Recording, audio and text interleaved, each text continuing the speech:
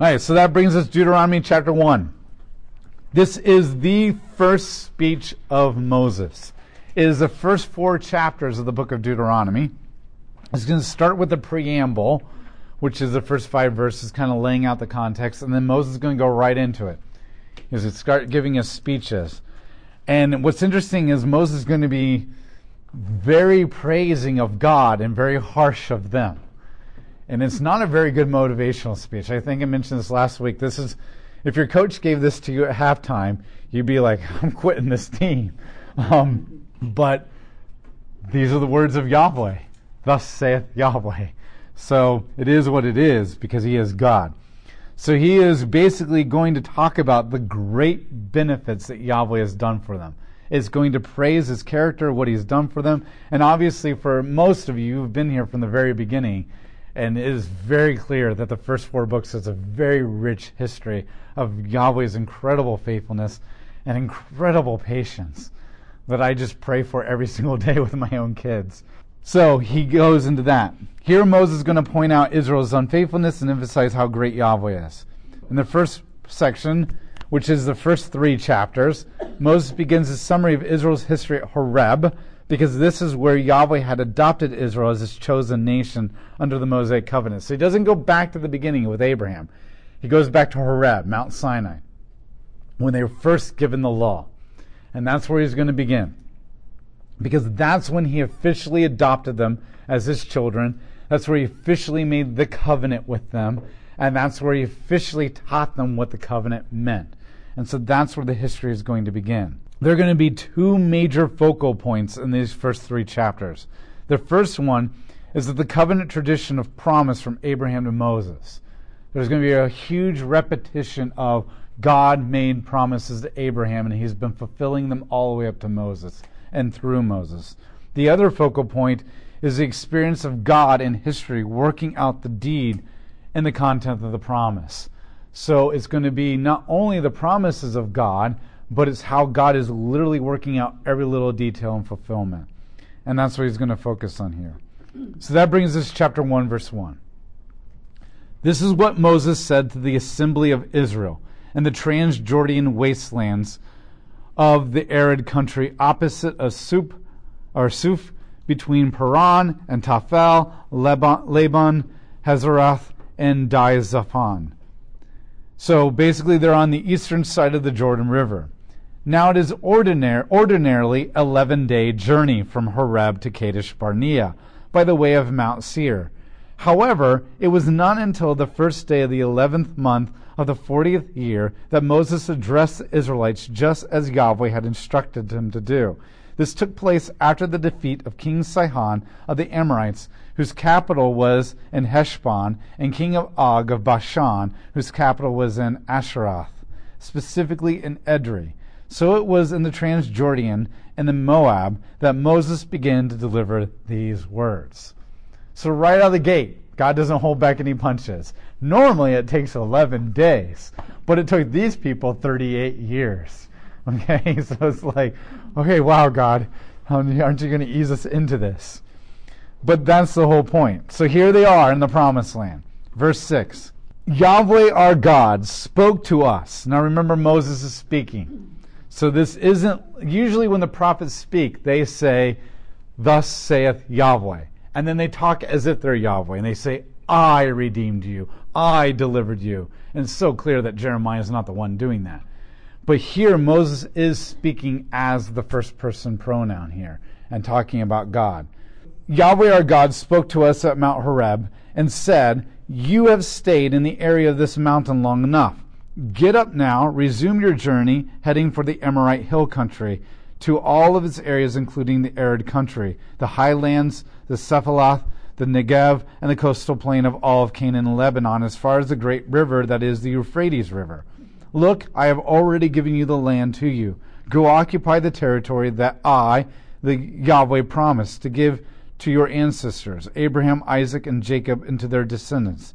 I also said to you at that time, I am no longer able to sustain you by myself. Moses basically begins with the introductory. We were all at Horeb. Everything was good. The tabernacle was built, so to speak. I mean, he doesn't say that, but that's implied if you know your history. And God says, now it's time for you to go to the promised land. And Moses also says, and now at the same time, you guys are so numerous, I wasn't able to handle it all on my own. I needed help. So Yahweh your God has increased your population to the point that you are now as numerous as the very stars of the sky. Now remember I told you one of the focal points is the promises of Yahweh or Abraham and the fact that God is fulfilling those. So he says, here you are, quoting from Genesis 17. You actually did become as numerous as God specifically told Abraham he would become. That's why you were too much for me to handle. And that's interesting. He doesn't go like, you're just really big, you've been multiplying like rabbits or something in the water, I don't know what's going on. He says, this is too much for me to handle as one human because God has been so amazingly faithful to fulfill his promise by making you so numerous. I need help. Indeed, may Yahweh, the God of our ancestors, make you 1,000 times more numerous than you are now, blessing you just as he said he would. But how can I alone bear up under the burden of your hardship and strife? Now there's another stab.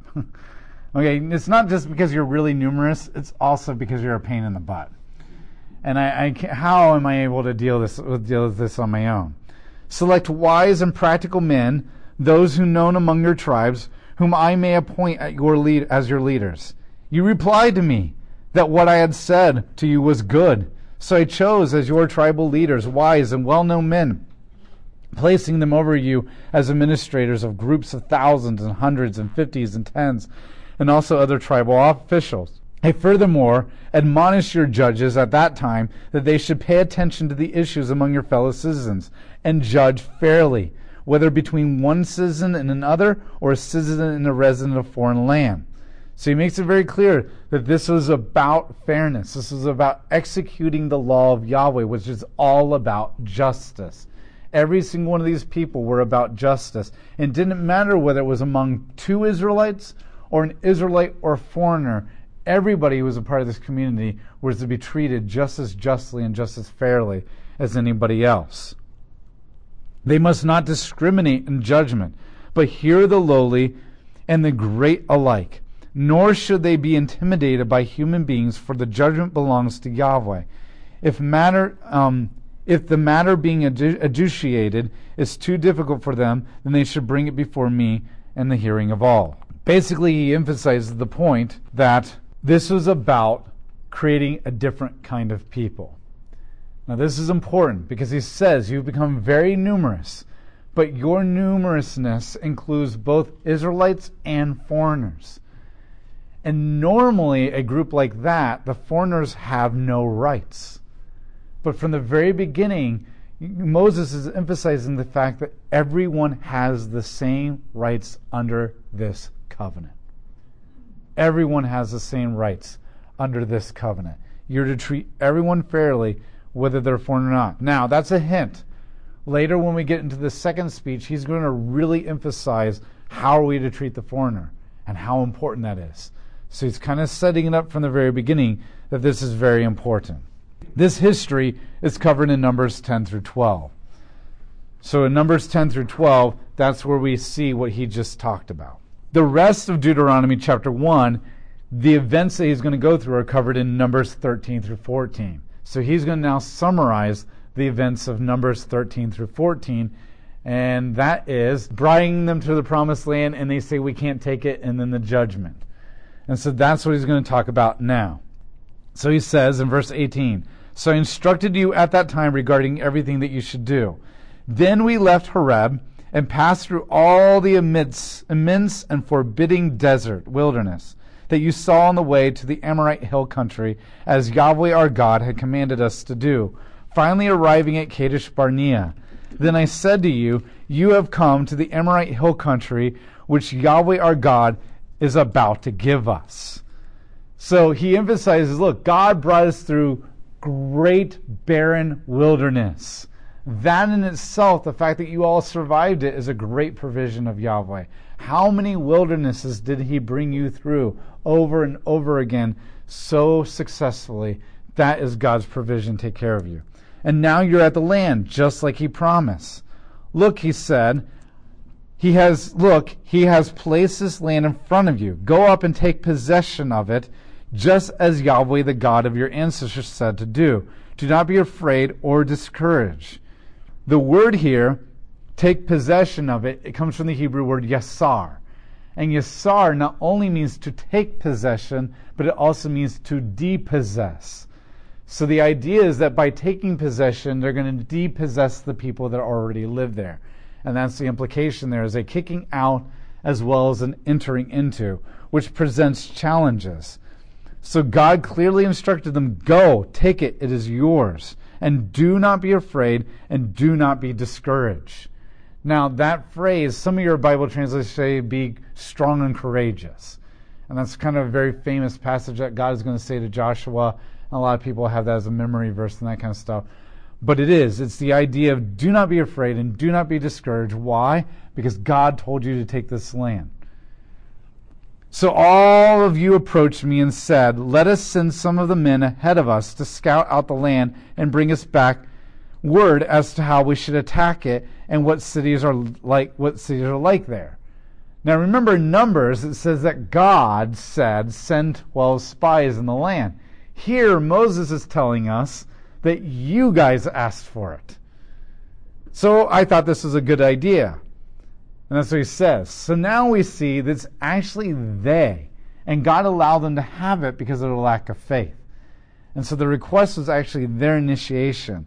So already we're getting into their lack of doubt. Look, God has been faithful to bring you through the wilderness. He's made you numerous. He brought you to the promised land. He says it's all yours. And you responded, well, we want to see what it looks like first. I thought this was a good idea, so I sent 12 men from among you, one from each tribe, and they left and went up to the hill country, coming to the Eshcol Valley, which they scouted out. And then they took some of the produce of the land, carried it back down to us, and they also brought a report to us saying, the land that Yahweh our God has given us is good. So once again, here is proof. You doubted whether the land was good. You brought back proof. You brought back evidence of the goodness of God and His promises. And so he's making it very clear that God is living up to all of what He said that He would do. However, you were not willing to go up, but instead you rebelled against Yahweh our God. You complained among yourselves privately and said, because Yahweh hates us, He brought us up from Egypt to deliver us over to the Amorites so they could destroy us. What is going to happen to us? Our brothers have drained away our courage by describing people who are more numerous and taller than we are, and great cities whose defenses appear to be high as heaven itself. Moreover, they said they saw Anakites there, so I responded to you, do not be terrified of them. Yahweh your God is about to go ahead of you, and He will fight for you, just as you saw Him do in Egypt, and in the desert where you saw Him carrying you along like a man carries a son. This He did everywhere you went until you came to this very place. However, through this you did not have confidence in Yahweh your God, and the one who was constantly going before you to find places for you to set up camp. He appeared by fire at night and cloud by day to show you the way that you ought to go. Now notice how many times he keeps mentioning God's faithfulness. How many times he says that. God brought you the land, but you didn't listen. You didn't listen. You started believing the word of your fellow humans who have broken many promises throughout your life. We know that because we're humans. Yet God has honored every single promise He's ever made to you. Yet you chose the wisdom in the scare tactics of media and CNN and fake news and Fox and all that kind of stuff over the Word of God and the promises of God. But I reminded you, do not be terrified of them. Remember, and there's where you get this thing, not only is all this remembrance already, but he said, remember all the ways that God has already taken care of you in the wilderness. And he doesn't mention everything specifically, but the implication is the defeat of the Amalekites, the provision of the water, the provision of the bread, the defeat of Og, the defeat of Sihon. Like, remember all these things of how God has taken care of you. And He will fight for you just as he saw him do in Egypt. That's the big one. Okay, remember, for them, Egypt is the cross. That is where God defeated the greatest enemy in the entire world and delivered them and saved them. So the equivalent for us would be to say, remember everything that you've heard in the church. So many people's testimonies of how great God has been in their life. Your own things that where God has provided for you financially when you didn't think it was possible. Healing, or the ability to just get through the day in a way that you didn't think you could get through. Remember all this stuff, and most importantly, remember the cross. Remember the faithfulness of Christ on the cross, where he defeated death on your behalf just like he promised. Remember, remember, remember. And this same God is going to go ahead of you. Now, notice the language here, where we saw him carrying you along like a man carries a son. The other thing that's different with a suzerain vassal treaty from the ancient world is there's really no intimate language. It is king and servant. But here, he says, a father carrying a son. The father-sonship language is very strong throughout Deuteronomy. And the idea that this, our pastor actually just mentioned this last Sunday, but this is the idea of the Abba Father thing. Okay? The Abba Father is that this is unheard of in the ancient world. You have to realize that, like, the Middle Eastern fathers and the Roman fathers at the second time, they didn't like kids. And it's not that they just didn't like kids because that was a cultural thing. It was because they were taught to not like kids. Kids were not worth having around until they became an adult. In the beginning, they were just in the way. And it wasn't until they got 12 or 13 years old that they were actually started to be treated like a decent human being. I mean, even that, when all the kids come to Jesus and they're like, get these kids out of here. Like, seriously, they don't belong here. And Jesus is like, no. That's wrong. And so this is powerful language that God is using. They because that was so part of their culture, both in this world and in the world to come in the Second Testament, they don't think of God like that in a lot of ways. And yet Moses now pushes them deep into that father-sonship language, caring. The idea is no one's ever thought of their God this way. Nobody's ever thought of their God in a father-son kind of relationship. So he carried you along. This he did everywhere you went. He carried you the entire time. The entire time. However, through all this, you did not have confidence in Yahweh your God, the one who is constantly going before you. And once again, even when he points out the fact that they were not faithful, he goes right back into the one that was faithful. And so faithful that he went ahead of you to find the right places to take you in advance. Not only was he walking with you and carrying you, but at the same time he is out way ahead of you in the future in geography, finding the right places to bring you to. Because he's an omnipresent God. And he's the God who appeared before you in fire and smoke. No other God has ever done that. And so he's trying to make them remember your God has been unlike any other God you've ever encountered. Most of the gods are completely oblivious and too busy to ever think about their people. The only time they ever think about their people is when they get hungry and they need to be fed. The reality is that this God is unlike that. He carries you. He appears before you. He goes ahead of you and blazes the trail, finds all the right places, and he takes care of you. No other God has ever done that. And even to this day, Allah does not care about you. In the Islamic religion, Allah is oblivious to your concerns and care. He's so impersonal that they don't even pray to him. When they do pray, it's just like, Allah guide me, Allah bless me, but not like pouring your heart out. Help me. Give me the words to speak. I can't get through this day. Be the father that I need to be. They don't have that kind of relationship. The Hindu gods are completely disconnected. Atheism, you're on your own. You're a mistake. Okay? All the religions, even today, that drive our culture, they're totally disinterested. They're disinterested. Or they're incapable of actually having a relationship with you. And so you have to realize that Yahweh is unique then and now and in the future in a way that nobody's ever experienced before. And you need to remember that. You need to remember that. Verse 34. When Yahweh heard you, he became angry. Now, once again, I know, like, for a lot of people, you feel like, okay, this is review. This is like watching the previously last week on the show. And you're like, I just watched that like a couple seconds ago on my Netflix binging. I don't need to watch the previously. Okay? And you're a little annoyed with that because you just want to get to the show. And hopefully you're not feeling that. But I can only understand in a human kind of way, like, okay, we just sat through the book of Numbers like the last couple of weeks.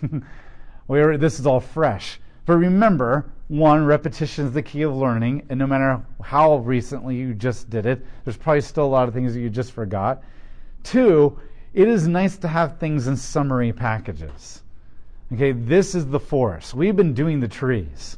This is the forest now. And what really makes the forest powerful is when you get event after event after event after event, it becomes even clearer, wow, God has really been faithful. Okay, when you read, like in 1 week, a horrible rebellion and God's faithfulness, and then you got to wait for another Monday to come along, and then you get another rebellion and God's faithfulness, and you do that over several months, you're like, oh yeah, I remember God was faithful. But if you sit down in like a 30-minute period and read faithfulness over and over and over again, that's a much more powerful thing than we just went through the whole book of Numbers a month ago.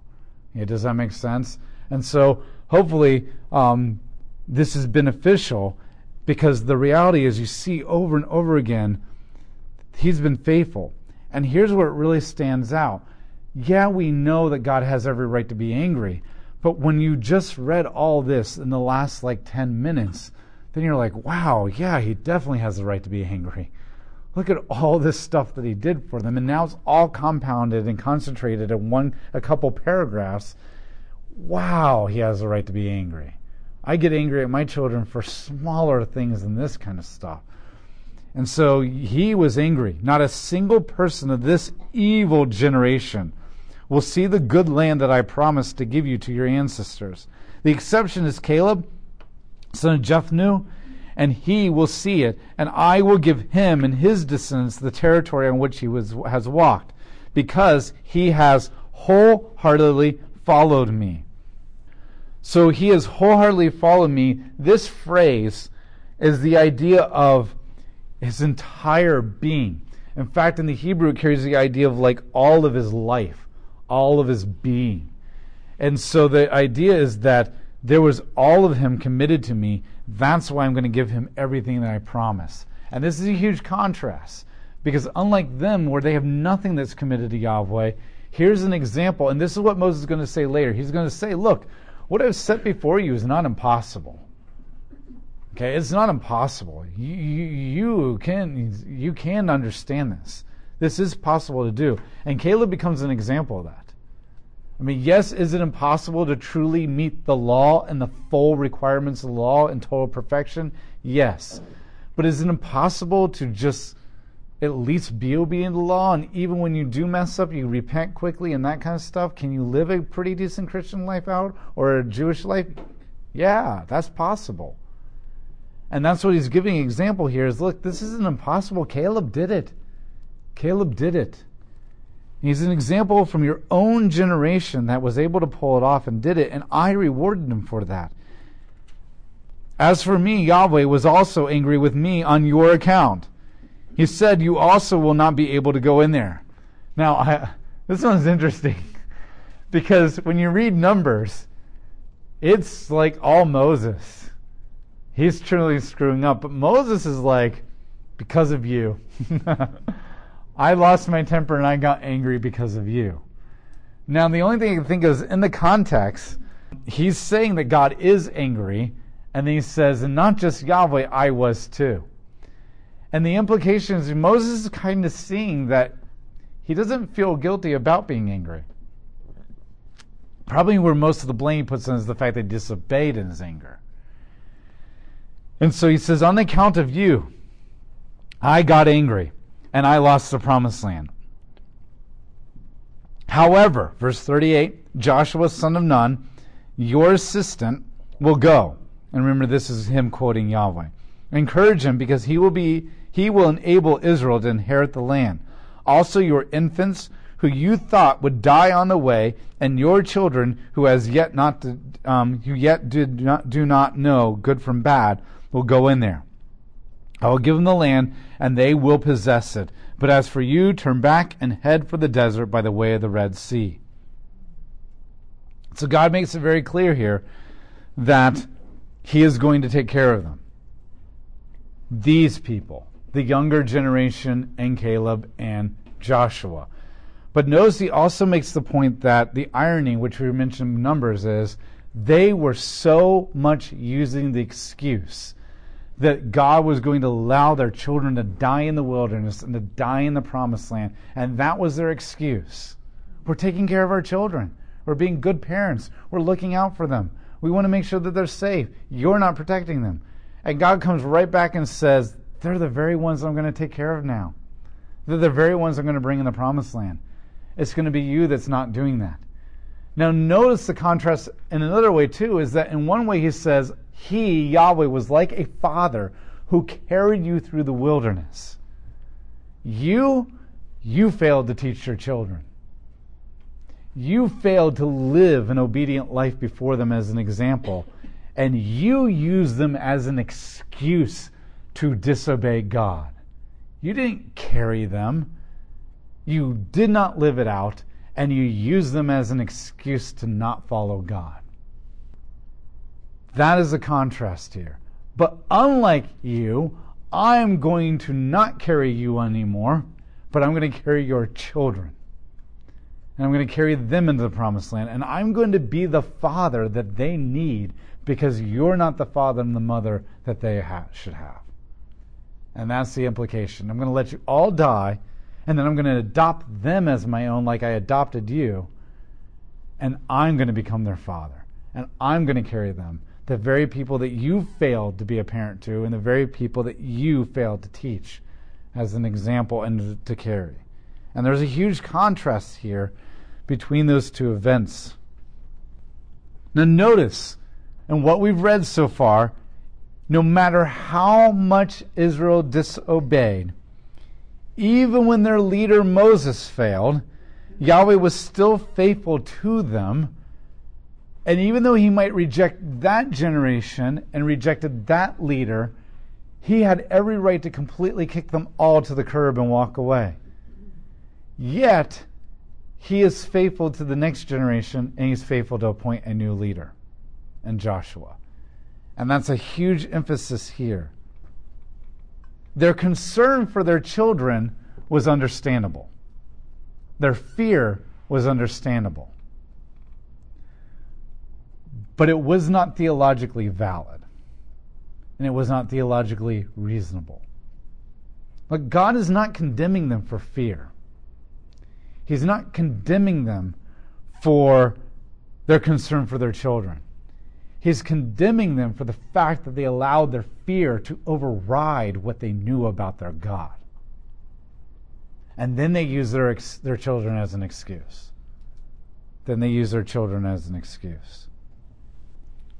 Notice at the end of 40, God is saying, go back to Egypt. I'm done with you. Go back to Egypt. And we read about that. That's where God says, I'm no longer going with this people anymore. They violated the covenant, and I have every right to walk away from the covenant, because that's what the covenant's all about. In verse 41, then you responded to me and admitted, we have sinned against Yahweh. We will now go up and fight as Yahweh our God has told us to do. So you each put on your battle gear and prepare to go up to the hill country. But Yahweh told me, tell them this, do not go up and fight, because I will not be with you, and you will be defeated by your enemies. I spoke to you, but you did not listen. Instead, you rebelled against Yahweh and recklessly went up to the hill country. The Amorites, the inhabitants of the area, confronted you and chased you like a swarm of bees, striking you down from Seir as far as Hormah. Then you came back and you wept before Yahweh, but He paid no attention to you whatsoever. Therefore you remained at Kadesh for a long time, indeed for the full time, meaning the rest of your life, literally. The main point that this is trying to teach is there's a fine balance in the nature of the covenant that they constantly failed to grasp. And one moment they're disobeying God and say, we're not going to take the land, we're not going there. And the very next moment they're like, we're going to take the land, we're going to take the land, we can do it. And what they forgot was God told them to take the land and they wouldn't do it. And then God says, you can't take the land, and then they want to do it. Like, it's opposite day with them all the time. And the fine balance is, first, they could not really trust Yahweh, that he would really truly fight for them and protect them. And this is key. Do you really trust Yahweh that he'll provide for you financially? Do you really trust Yahweh that even though he is not like a magic wand that will heal every physical ailment that you have, but do you trust him that he'll take care of you in the physical ailments and struggles that you have?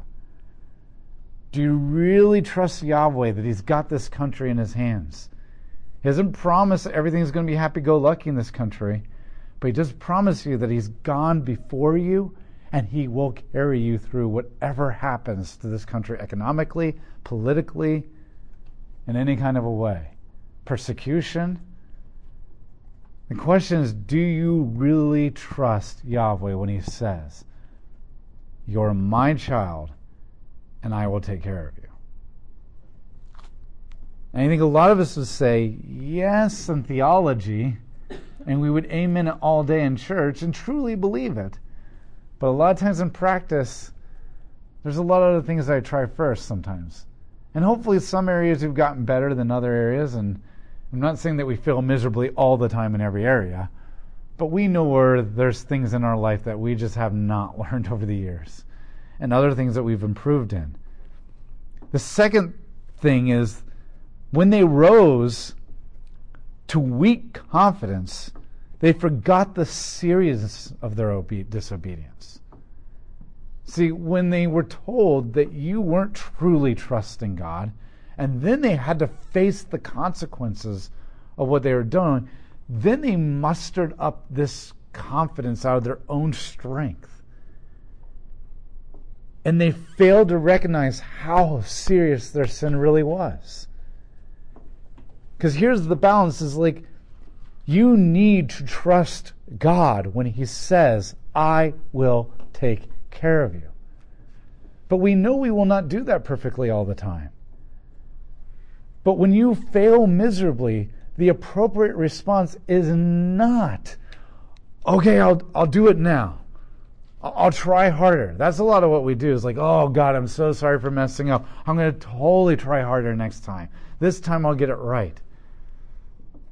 You fail to recognize the seriousness of your real true lack of trust and what you truly have done in disobeying him and not trusting him.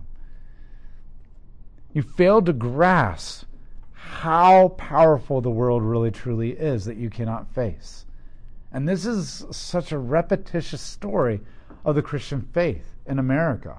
I can't speak for other countries. I know it's probably human nature, but even in our own lives, is in one moment we're doubting God and not trusting him, and we're going to other things to solve it, and we try everything, and then we realize, oh yeah, we should probably pray.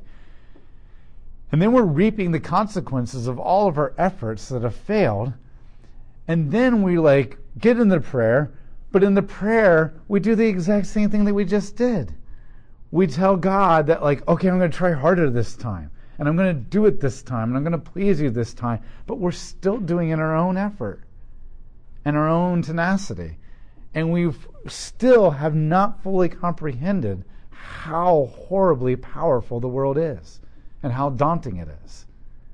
And one moment we're scared to death of the world and we don't trust God, and the next moment we're trying to rear up all the courage we can to face the world, to please God this time in our trust. And yet in all of it, you haven't trust either way. Does that make sense? And that's the difficult tension of the covenant. The covenant is to realize that the world is a scary place. You cannot stand against the world unless you're truly trusting in God. And so if you do fail to trust God, the appropriate response is not, I'll try better next time, and I'm going to really give it my go. The appropriate response is to fall on your knees and say, you have to do this. I can't. And you've got to even rob me of my own desire to take things into my own hands. And too often our prayer is, I'll try harder, I'll do better, or God, please help me. And not enough of, I literally can't do this. I literally don't have the strength to deal with my family today. I literally have the desire to go into this addiction again. You've got to literally violate my free will and my free choice and make me do it. And I'm giving you permission to take over and do it. That's the true submissive prayer to the Holy Spirit. Not that I'll try harder or help me God or whatever. It's the, I don't want to, or I do want to do this, therefore violate my will. Take over and do it, and I give you permission to do that. Because it's not me, but he who lives in me who does it. And that's what they failed to grasp. That's what they failed to grasp. All they saw was behavior. We didn't behave appropriately, so we're so sorry. Now we're going to behave appropriately. But they didn't get that the world is a nasty place, and the only thing is really, truly total submission and total trust in God. And that's what they never, ever learned, because this was behaviorism to them. Does that make sense?